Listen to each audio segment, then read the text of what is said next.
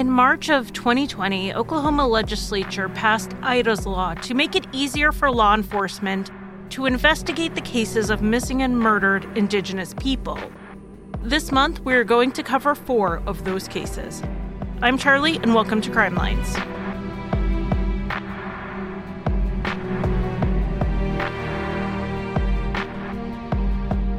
Welcome to the show and this month's Missing and Murdered Indigenous Women episode. These episodes usually include a little tribal or historical information, and Oklahoma is actually a place that a lot of Americans think of when we're talking about tribal land. After Alaska, it has the highest percentage of Indigenous citizens. Obviously, the land was home to tribes before colonization. The Osage, Caddo, Kiowa, Comanche, and Wichita all lived in what is present-day Oklahoma. But now there are nearly 40 federally recognized tribes in Oklahoma. The present-day state boundaries used to have 5 tribes, and now it has over 3 dozen.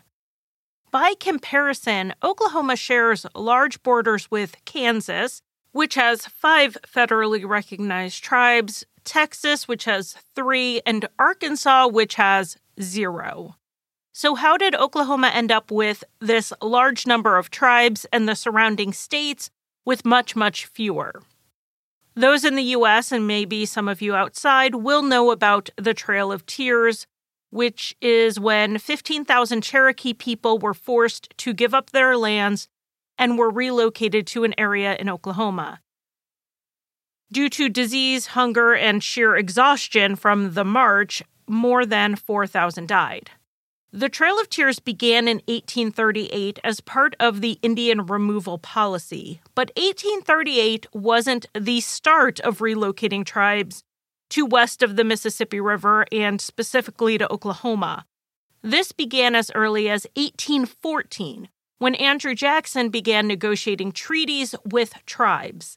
The expanding United States wanted some desirable areas in the southeast of the country. These were lands held by indigenous tribes.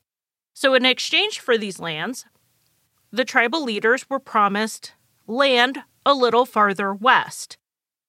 Some tribal leaders agreed to this not because they wanted to trade their ancestral lands away, but because what real choice did they have?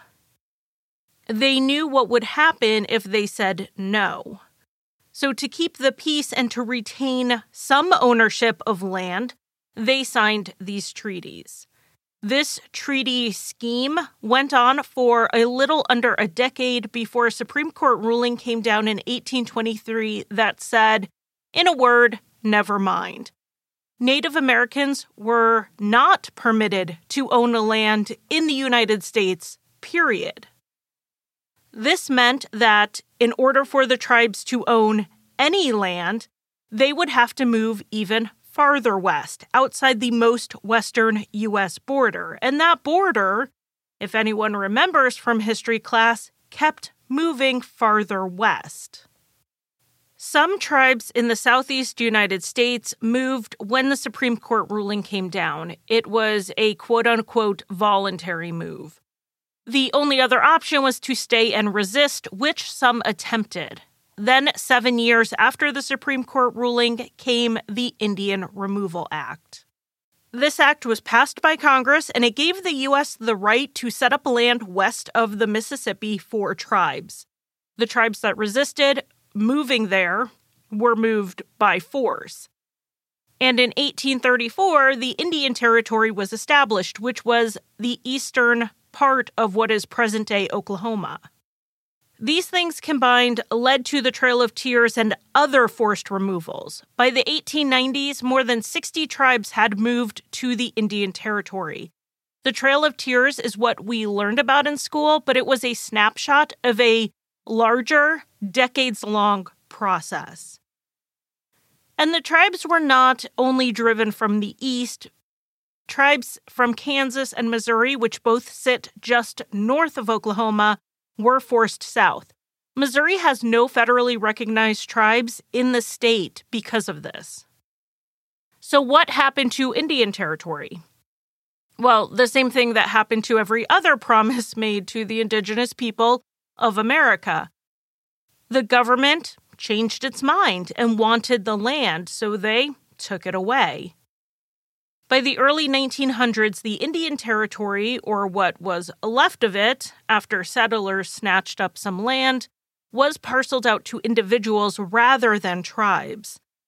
This was a necessary step for Oklahoma to gain statehood. All tribal governments had to be dissolved. Once this occurred, Oklahoma was then admitted into the Union. Oklahoma is a state because the U.S. government signed a few treaties and then made a law that allowed them to break them.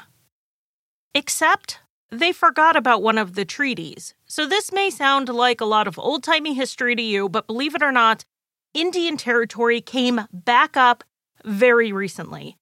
In 1997, Jimcy McGirt was convicted of sex crimes. Jimcy is an enrolled member of the Seminole Creek tribe, and the crimes happened in the part of Oklahoma that used to be Indian Territory. He was tried, convicted, and given a life sentence by the state of Oklahoma. As we learned in previous cases like the Ashland Mike case, any major violent crime that occurs on a reservation is the jurisdiction of the federal government, not the state. So Jimcy appealed based on this being a jurisdictional issue. He dusted off the 1833 treaty between the U.S. government and the Creek Nation that set that particular piece of land aside for the tribe.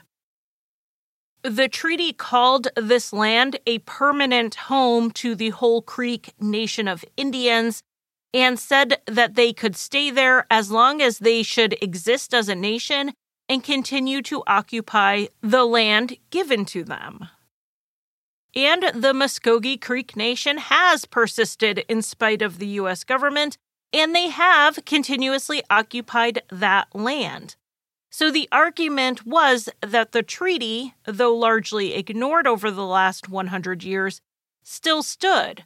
Jimcy was saying that this entire section of Indian Territory, which is a large chunk of the state of Oklahoma, was actually still a reservation, and therefore the state had no right to try him for his crimes. And he won.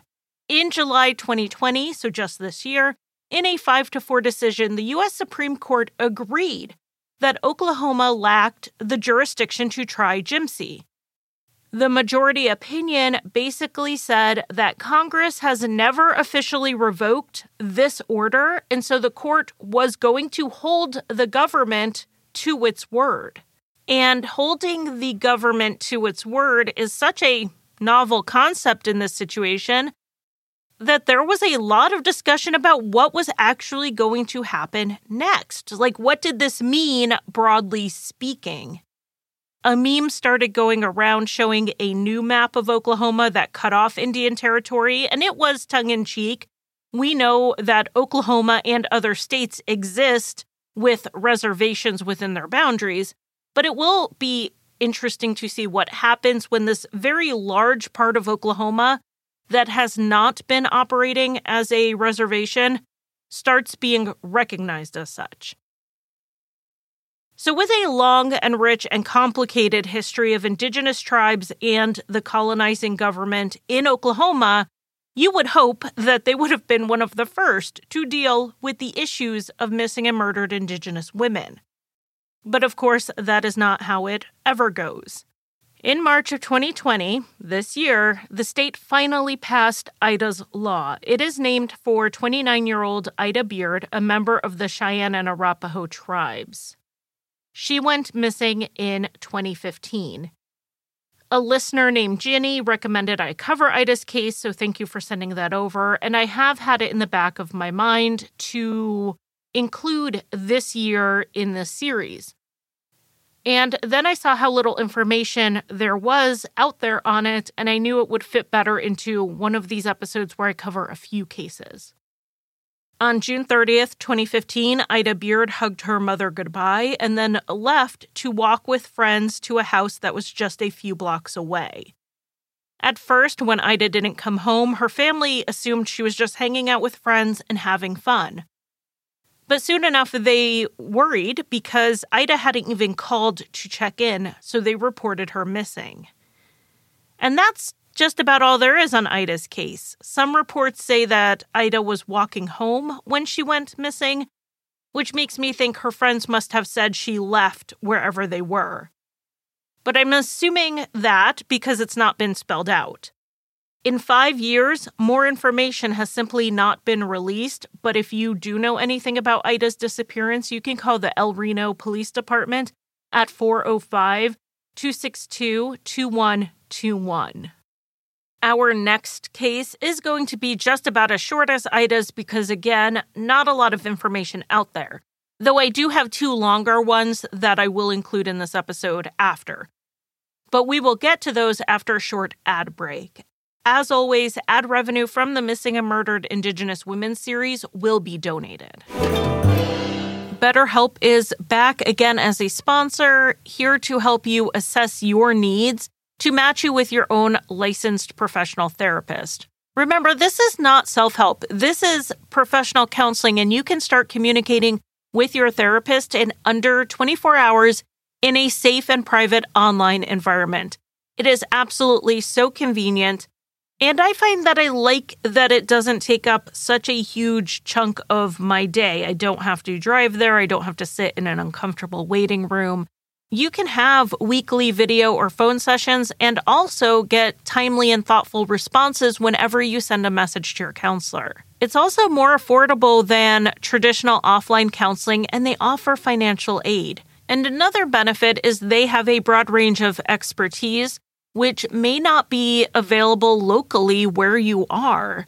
BetterHelp has licensed professional counselors who specialize in depression, stress, anxiety, sleeping, trauma, LGBTQ matters, self-esteem, and anything you share with them is confidential, just like in a traditional setting.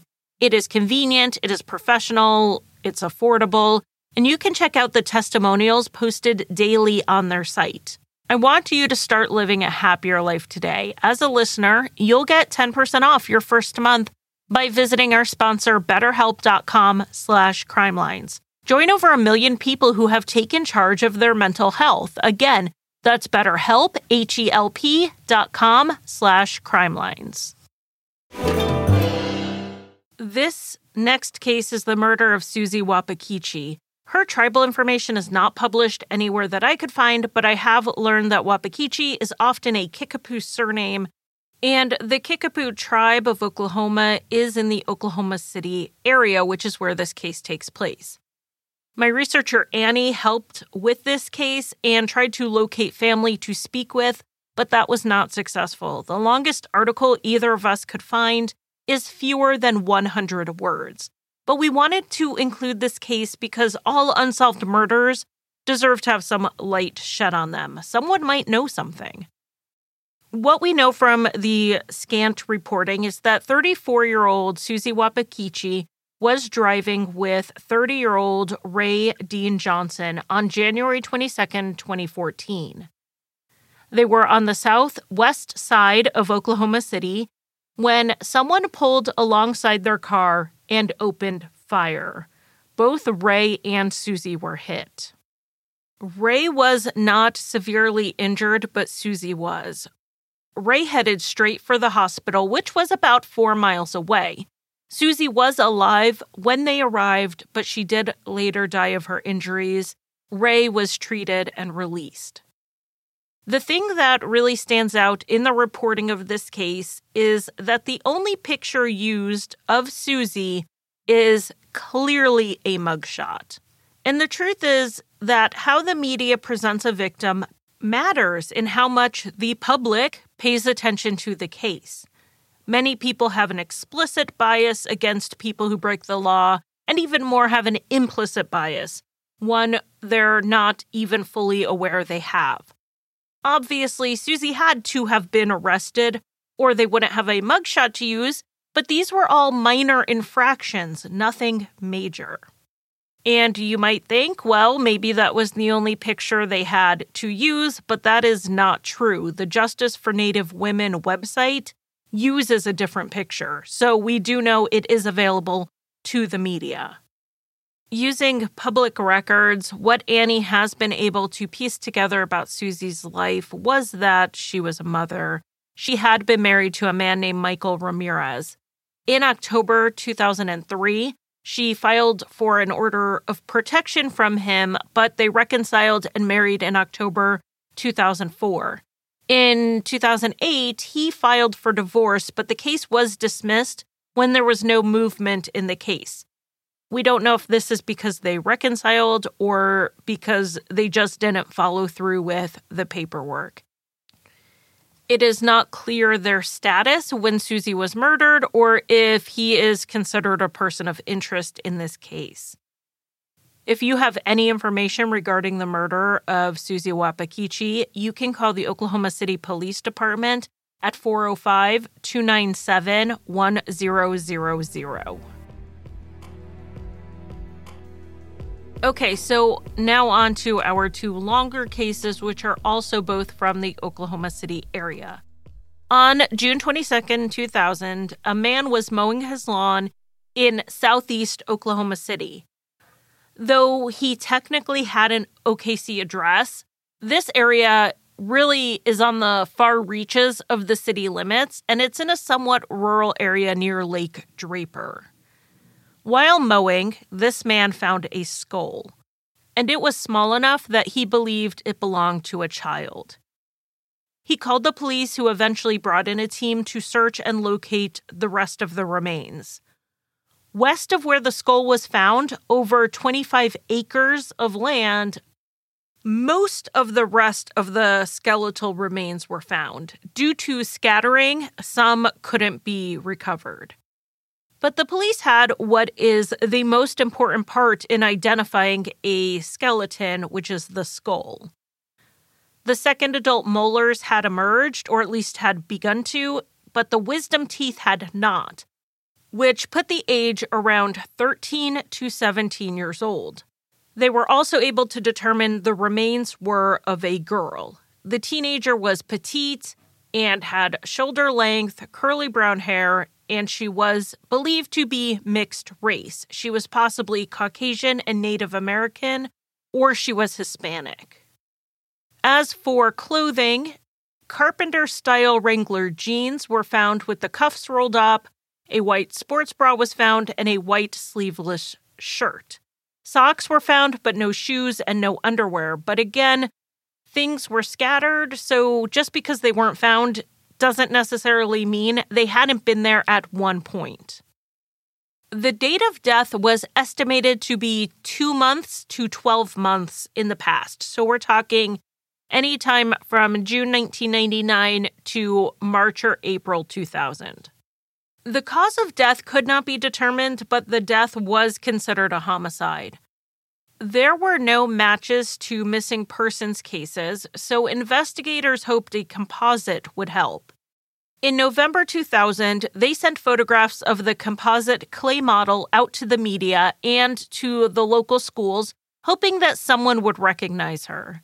After no leads, in October 2002, so 2 years later, they sent it out again, both to the media and then a few months later to the schools. And around the time they sent the picture to the schools for the second time, the state sent a sample of the remains to the University of North Texas for DNA testing. At the time, the Oklahoma State Medical Examiner had no in-house services in this regard. They had no forensic anthropologists, and they didn't have the ability to process DNA. Everything had to be sent out, and that delayed getting results. Another thing was that without experts in the building, they didn't know if the sample they sent for testing would even be good enough. And in this case, it was not. There wasn't enough bone marrow to test with the technology they had at the time. In 2014, the Facebook page Never Forget Me, which focuses on missing and unidentified persons, wrote, "We know she was somebody's child, and somewhere out there should be somebody who loved her, and there should be somebody who is looking for her. She was only a child, and surely her short existence mattered to someone." And they were 100% right. Someone was looking for her and had been since she first went missing. In early May 2000, 16-year-old Regina Marie Curtis, a member of the Cheyenne and Arapaho tribal nations, was reported missing to the Oklahoma State Police, and they considered her a runaway. It's not clear when she was last seen or if it was just assumed that she ran away. Regina was born in Clinton, Oklahoma, which is about an hour to an hour and a half west of Oklahoma City. She grew up in and around Oklahoma City. In most ways, Regina was a typical teenager. She liked to listen to music and hang out with her friends. She loved to play with her nieces and nephews. She was one of 8 children, so Regina had plenty of family to spend time with. As long as she could make everyone laugh, Regina was happy in her big family. So when Regina went missing in 2000 and didn't make contact again, the family was very concerned. Even if Regina had run away initially, they didn't believe she was staying away voluntarily. The family would do media interviews from time to time to get word out, and they stayed in touch with the investigators. Twice, remains were found in Oklahoma, and the family worked with the Oklahoma State Bureau of Investigations to see if they were Regina's. But both times, the DNA ruled this out. In 2002, Regina's mother died, and as often happens, it looks like her siblings picked up the torch and kept Regina's case alive. In August 2006, DNA from the Curtis family was entered into the national database to search for any possible matches to a Jane Doe, and nothing came back. But back to that Jane Doe case we opened with, the investigators had a new composite made sometime around 2010, and they again released it to the media. Multiple members of the Curtis family saw this and called in saying that they thought this could be Regina. The age, race, stature, hair color, timing, and location all matched. But could it be possible that Regina was found less than 2 months after she went missing, and no one made the connection between her and the Jane Doe's remains? And yes, it was possible because that's exactly what happened. At the time these tips came in from the family, there was already a request in place for another attempt at doing a DNA analysis on Jane Doe. But labs are really busy, and active and open investigations, as we know, often take priority.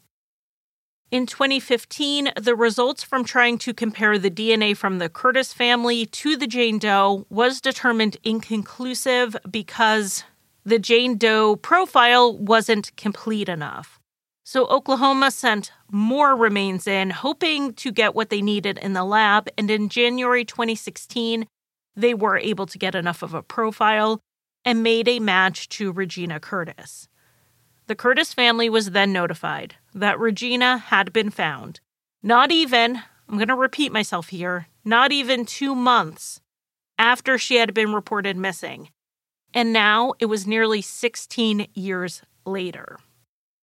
Reports announcing this match said that the police were investigating why it was not made or pursued sooner. The medical examiner pointed out some things that were working against them, which included not having anyone in the office full-time working on these unidentified remains.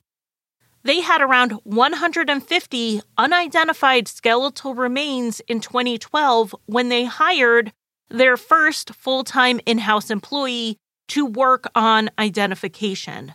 The first person they hired was a full-time forensic anthropologist. In 2015, they hired a second one. The work they did was invaluable to the state and to the unidentified. By 2016, they had examined and entered the details into NamUs for 113 sets of remains. And 61 missing persons cases, Regina's included, were resolved. Sometimes we talk about how surely a missing person would have been connected to a Doe case by now if they had been found, because years and years and years have gone by. I'm actually guilty of doing it recently in a live stream.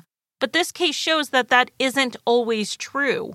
Who knows how many Does are sitting in medical examiners' offices that are lacking the resources to do the work to identify them. Now, this explains why the remains were not matched to Regina through forensics, but it still doesn't explain why they weren't matched by paperwork, why the investigators in 2000 didn't see Regina's missing persons report and a Jane Doe matching her description and connect them. Regina did not go missing from out of state or even out of the city. Regina went missing from southwest Oklahoma City, and the remains were found in southeast Oklahoma City. This was across town. Both cases were being worked on at the same time, yet still never connected. The only reason given was that there were numerous other missing persons reports that the police were investigating, and I'm not sure what they mean by this. Maybe Regina's case had gotten lost in the shuffle. They're not necessarily offering this as an excuse, but just an explanation, because people were rightfully demanding answers. By the time Regina was identified, they were having to go back 16 years to try to piece together what happened. And as of right now, as of this recording, the murder of Regina Curtis is still unsolved, but if you have any information, you are encouraged to call the Oklahoma City Police Department at 405-231-2121. And now for our last case, the murder of Angela May Nahona. She went by Sam, so that is what I will call her for the rest of this episode. Sam was born in Lawton, Oklahoma in July 1971 to Verna Lee and Hector. Like Regina, she came from a big family with 7 or 8 siblings and lots of cousins too. When her grandmother died in 2007, the obituary lists 40 grandchildren and 48 great-grandchildren. So yes, a very big family. Sam was Numina, which is more commonly called Comanche, and she was an enrolled member of the Comanche tribe. The Comanche were originally part of the Shoshone tribe in the Northern Plains, but they broke off and moved south to the Southern Plains, and their lands on the Southern Plains were expansive. It included much of present-day Texas, a bit of southern Kansas and Colorado, eastern New Mexico, and the western half of Oklahoma. After disease and war decimated their numbers, the Comanche were forced onto a reservation. They are a federally recognized tribe. They are headquartered 9 miles north of Lawton, Oklahoma. They have around 17,000 enrolled members today. The Comanche, according to Indian Country Today, are culturally highly social, with music playing a large role in their lives. And this was part of the culture that Sam grew up with and embraced. She was proud of her heritage and she loved dancing at powwows. But as often happens when Sam got older and had her kids, Robert and Brianna, she got busy and didn't have as much free time for her dancing. She started working on hobbies that were a little more solitary, like cooking and crossword puzzles and reading. In 1997, Sam married a man named Francisco Rodriguez, so a lot of reporting will use this surname for her. But from what I can tell from her family's interviews with the media, they don't use this last name for her. They use her birth name, May Nahona. By 2012, when Sam was 40 years old, her oldest child was an adult and her daughter was turning 17. Sam's life right at that point was marked with instability, largely due to battles with sobriety. While Sam would live with her mother at times, she would also be gone, staying with others and bouncing around. Sam was close with her kids, but she didn't have physical custody of them. Of course, her son was an adult, but her daughter lived with family. In January 2012, Sam celebrated her daughter's 17th birthday with her. Later that month, Sam attended a funeral where friends and family saw her. And then after that, the timeline is pretty fuzzy. Though Sam would come and go and maybe not be in constant contact with her family, they became concerned at one point when they hadn't heard from her for a while. So they did, according to an article on the website Last Real Indians, try to contact the police. They wanted to report her missing, but they say they were blown off and basically told that Sam probably just went off with someone, so no missing persons report was ever filed. The rest of Sam's movements from February and March 2012 had to be pieced together by witness statements, like an aunt remembering that she saw her in February at one place and someone else saying, oh, they think they saw her maybe in March. But the last solid lead on Sam's whereabouts was her being at a bar called Glenn's Lounge in Lawton, Oklahoma, sometime in March 2012. Then on March 29th, 2012, someone driving under a bridge near Fox, Oklahoma, noticed something in the brush off to the side. It turned out to be Sam's body. Her body had been there for at least 2 weeks undetected. This was about 60 miles from Lawton, where she was last seen. Sam's case was classified as a homicide immediately due to the attempt to conceal her body as well as the cause of death, which was blunt and sharp force injuries. Sam had been brutally attacked. The case has not had a lot of movement from what I can tell. There are reports that a tape of a witness who was interviewed has been since lost by the police. There aren't any leads that have been made public. The only possible hint of something is that Angela had a friend die suspiciously 8 months after her, and this friend was Allison Sawyer. Allison's case is odd. In November 2012, Allison burst into the trailer of a total stranger. She was wearing just a t-shirt, underwear, and she was confused and obviously injured. The occupants of the home called 911, of course, and Allison later died in the hospital due to blunt force trauma. While the medical examiner did not determine that this was a homicide, the police were, at the time, investigating it as such.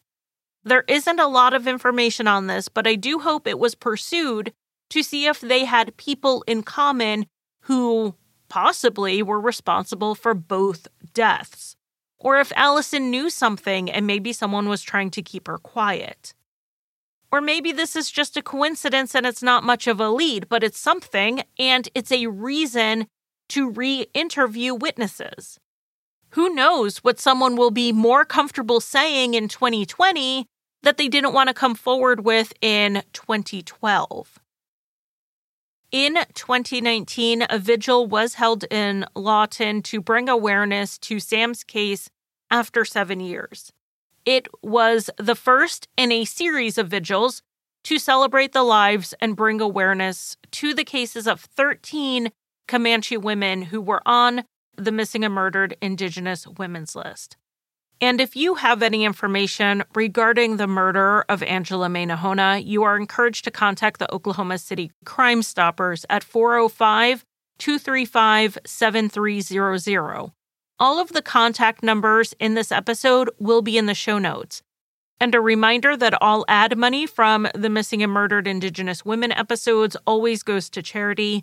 This episode's revenue will be donated to the Native Alliance Against Violence, Oklahoma's Tribal Domestic Violence and Sexual Assault Coalition, which is located in Norman, Oklahoma.